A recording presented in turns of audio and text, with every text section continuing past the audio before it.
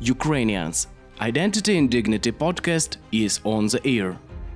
Scrolling through the newsfeed, you might have encountered claims such as "it doesn't matter under which flag Ukrainian citizens live" or "the peace is what truly matters."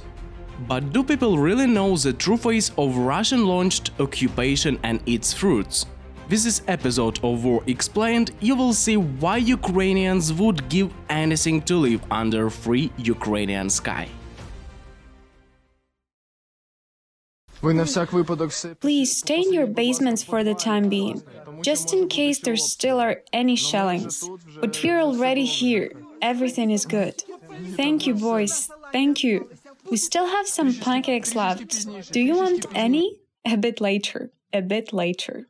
This scene was recorded by Ukrainian soldiers entering a residential building in the newly liberated town of Balaklia in the Kharkiv region. Joy mixed with pride are found everywhere. With Ukraine, normal life has returned. 2 days afterwards, the postal service started operating again, and 5 days later, the first train entered Balaklia.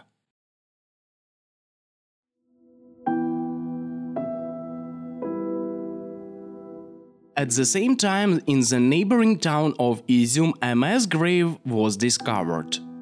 It's a field of 8 yellow crosses surrounded by the forest's pine trees. The crosses have no names, only numbers: 202, 257, 285, 300. In the mass graves lie around 450 people, none of them buried in coffins. Some of them with hands tied down behind their backs, with signs of torture.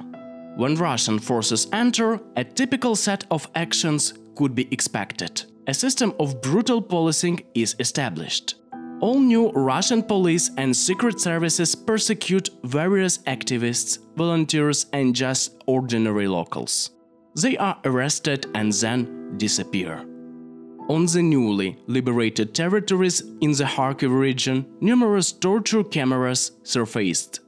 The rooms usually have a plastic floor to make washing blood away easier. They tortured me for 12 days. They beat me everywhere. They broke my arm. One Russian was holding it, and another one beat it with a pipe. They beat me to the point where I didn't feel anything. They used an electric current on my fingertips. How they burned. All of those held with me were tortured. Sometimes they took someone from their cells 2 or even 3 times a day. I saw someone being carried out. I think he was dead.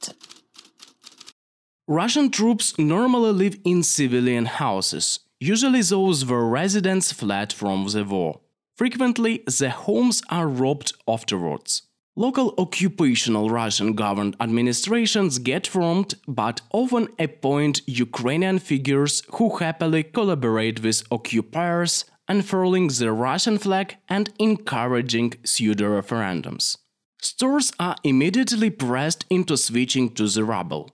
Despite the fear, but also as a sign of protest, some Ukrainian store sellers refuse to accept the new currency and privately keep Ukrainian flags, because the flag matters to them. All schools instantly change the language of education to Russian. New teachers from Russia come while many former pro-Ukrainian teachers are repressed. Ukrainian literature gets archived from school libraries. The Russian textbooks with Russian-centric view of Ukraine's history are brought, contributing to cultural genocide. But while being universally terrible, Russian occupation can be even worse, a pure nightmare. That is what happened in Bucha, a suburb of Kyiv. When Ukrainian forces entered the city after the Russia's withdrawal, they had to drive along a street with dead people laying along the road. It was Yablonska Street, named as a street of apple trees. Dozens were found dead on the street, and hundreds more were buried in gardens nearby and mass burials. When evacuating, sometimes just a glance could put you in danger. A disabled taxi driver who failed to get out of his car in time, shot. A man just sitting on a bench in his house and smoking a cigarette, shot first in his legs, then into his head. Up-to-date bodies are regularly found in and around Bucha. We couldn't even help the wounded because once you come close to someone who fell, you can get shot too. There were fewer and fewer of us. I was constantly looking back and sideways. We didn't care about each other and didn't pay attention to each other. Just some animal instincts took over. I felt like I was a concentration camp escapee. Remembers Taras Shevchenko, Bucha's resident. But it gets worse, to an extent that we still do not really know the scale of tragedy. Mariupol, the heart of war.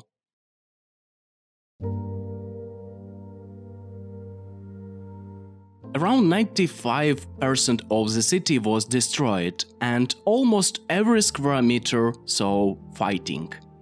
The death toll of civilians is unknown but stretches into the 100,000 out of a pre-war population of almost 500,000.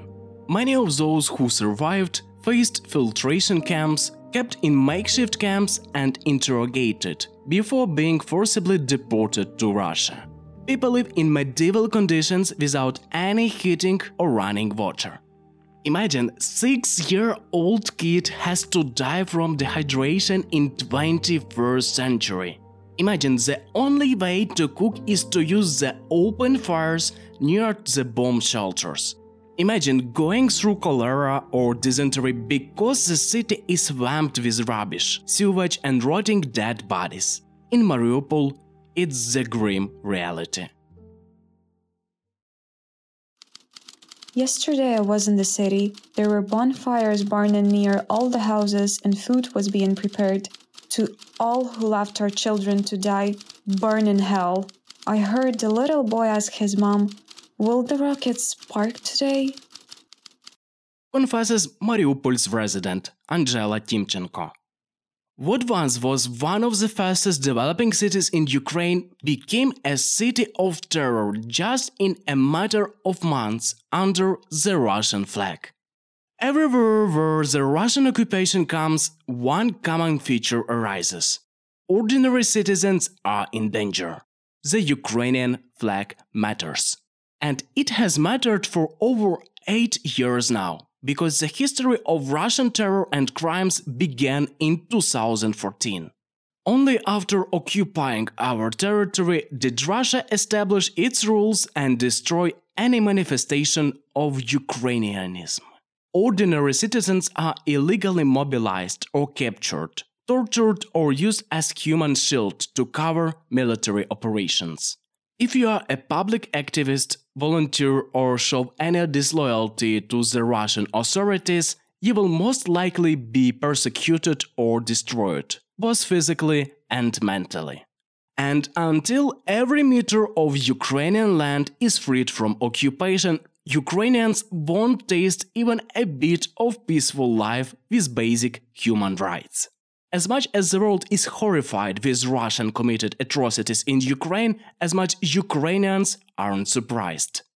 For instance, shelling green corridors has long been a mark of Russian-governed war. Since the beginning of the war, Russian Federation has shut several humanitarian corridors. In 2014 during the liberation of Lysychansk, in 2015 near the outskirts of Avdiivka and in other places. We covered these cases of terror and what life of citizens in the occupied territories looked like in some of our previous episodes dedicated to Crimea and Donbass. Of course, Ukrainians suffer from the economic impact too. Inflation is increasing every year. For example, after the first year of Crimean occupation, the inflation rate in the region reached 47%. Prices rose significantly and pensions dropped. Some earn money by renting out housing to tourists in the summer. Some travel to earn money. But if you take a family without additional real estate and a business, then you need to work hard to survive. Says Natalia, a local resident of Feodosia, a city in Crimea.